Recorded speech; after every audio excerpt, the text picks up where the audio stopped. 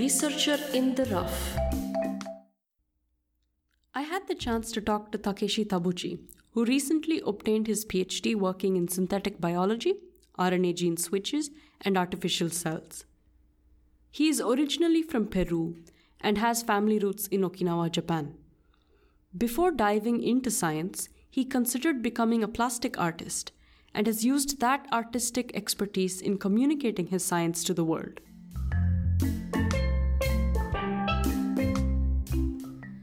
Hello, Takeshi. Thank you. Hello, Darni. Again, thanks for your time. I know you're super busy right now. It's fine. I want to talk to you today about graphic design in science because I saw your thesis defense and I was like, okay, this guy is a PowerPoint god. Thank you. Not really, but thank you. But I think I've been thinking about talking to people who are really skilled at communicating or, doing, performing certain aspects of science that we don't really learn about much. So the non-technical side of things. Yes. And I think you're one of the best people to talk to about how to use graphic design in science. So I think maybe to begin with, can you tell me how you became interested in this kind of, aspect? Well, it's not that I just interested. I think it's necessary if you really want to, tell a story or like you have an idea that you want to, want to come across somehow. I think it's necessary. Otherwise, the idea at the point may get lost, as it usually happens. I don't know if you notice, like, especially in Japan, for some reason, there's the style of putting a lot of stuff in the poster or in the presentation, and then you basically don't pay attention anymore because it's too much to process. So, yeah, you really need to actually, use graphic design, at least in those cases. So it's not that I'm just interested; it's necessary. I think I understand your point, but at what point did you think, okay, no, I want to invest time into developing this skill? Because I think there are lots of things we think are, okay, this is necessary, I need to do this, and then we never get around to it, Yeah, I don't know, I'm not sure, because funny story is I originally, before starting, my college and everything, I was not going to be a scientist. I was actually going to be an artist, a plastic artist. So I guess it kind of came naturally because, there was a part of me that was not being applied, quote unquote. So you were an artist before that, and then there was an overlap between your skill set and what you thought was necessary in communicating. I guess it was a coincidence, a lucky coincidence maybe. But, okay. Can you tell me more about that? What you were doing before? Like, when I don't know if it happened to you when you were younger at school, but you get these vocational tests and stuff like that. I was kind of, everything was good, but also nothing interested. Funny thing that I think the only category that was kind of not good at or like not interesting at all was like social things. And then it turns out that it's what I'm kind of doing this now with science comm and graphic design is communicating. But and then the only thing that I was really like to do, like hobbies kind of thing, is like drawing and doing sculptures and stuff like that, so arts thing. And then so very hands-on, basically things with your hands. Yeah, pretty much. Yeah, even woodworking or like handcrafts, this kind of stuff. Like I really kind of like it. Now, unfortunately, like back home is kind of hard to make a living of it. So then I had to choose, like, instead of by vocation or like by things that I kind of like to do, something that I was good at, which was science. So I decided to go with that. And then I left the artistic part as a hobby or something like on the side. And then, like, since I already had this kind of natural kind of inclination into art or graphic design or stuff like visual things, I decided to apply it in my presentations, in my posters, stuff like that. So what's your thought process? So I think you need to be very systematic, right? In general, when you're presenting your results or you're writing a paper or something like that. So what is your thought process when you start thinking about how to present it?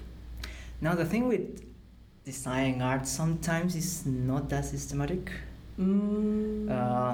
Sometimes you have to be because you have to do it, but sometimes kind of comes, naturally kind of thing. You have an idea like how you want it to look, and then you start from that. Sometimes you actually need to think about like that process. Sometimes you need to. Yeah, but it's like kind of case by case. It's not always the same. It depends of where are you going, what are you presenting, who is your audience, like different little things that you need to consider. So I guess I start with that. Like I actually kind of not studying, but kind of thinking about like what I need to do in order to reach the audience I talking to, because it's different talking to a general audience, different talking to kids, it's different talking to a scientific audience, it's different talking to a scientific audience within your field and outside your field, a mix of both. So you really need to start thinking about that, and then from there you choose a strategy in order to get to them. Okay, so your first step is to understand the target audience. Yes, and understand basically the whole thing. The aim, your purpose. Yeah.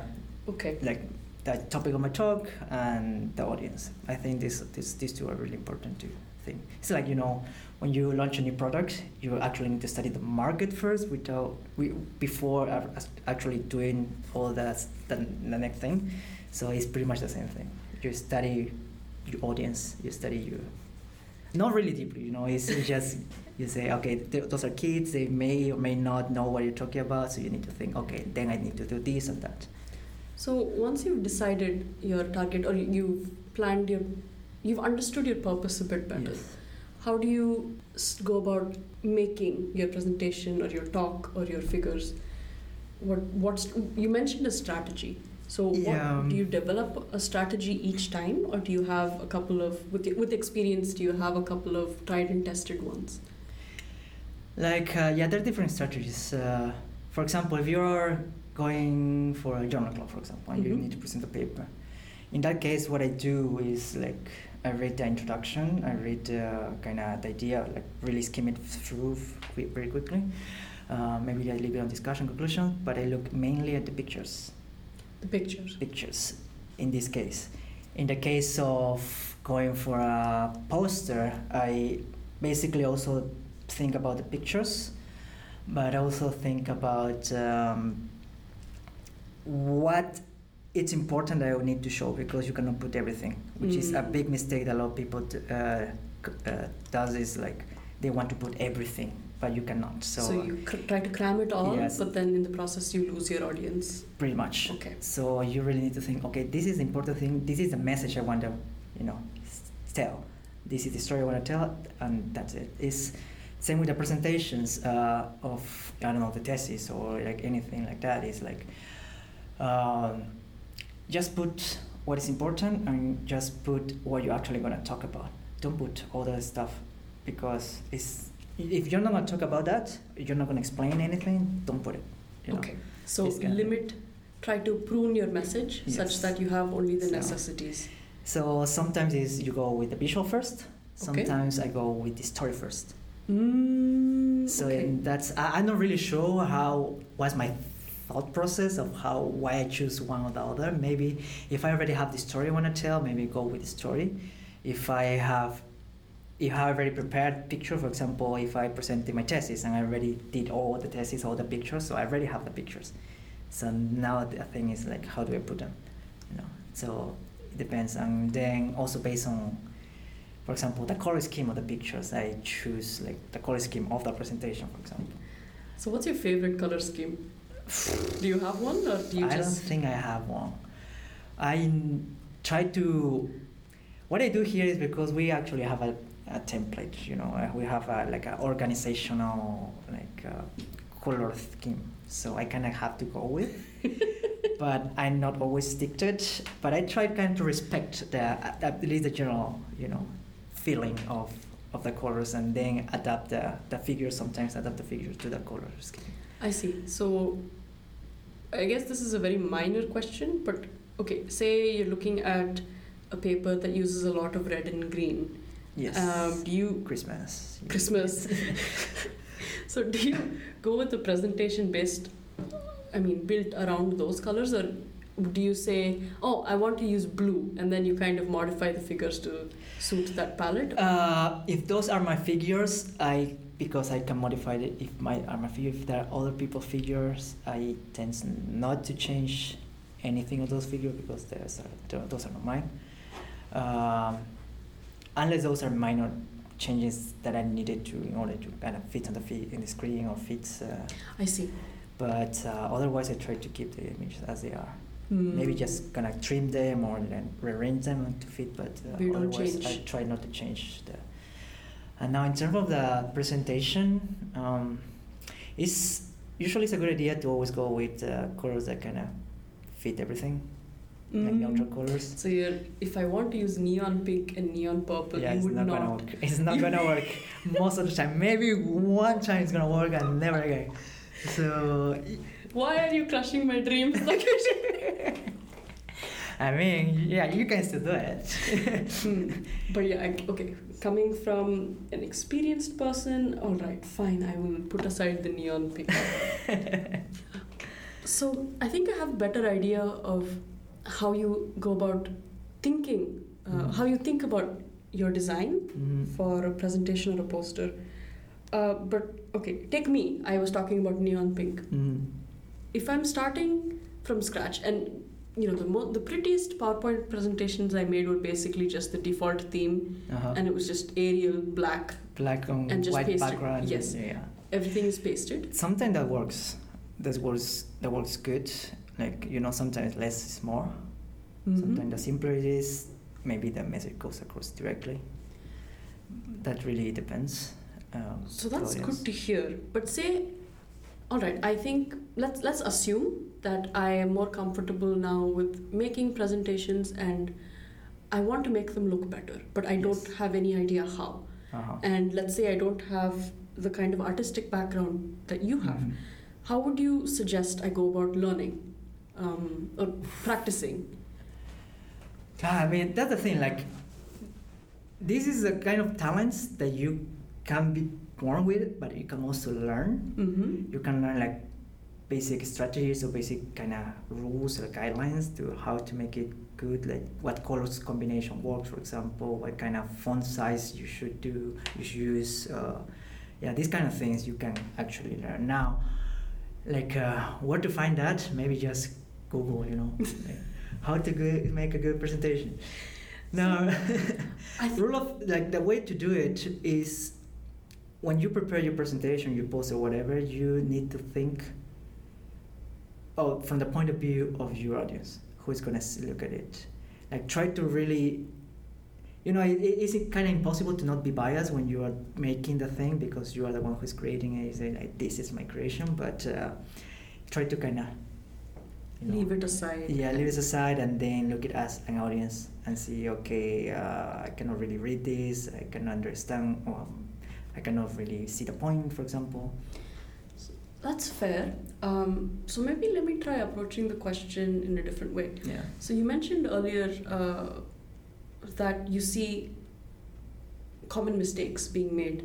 So maybe you can talk more about that. What do you see a lot of scientists or students doing that you think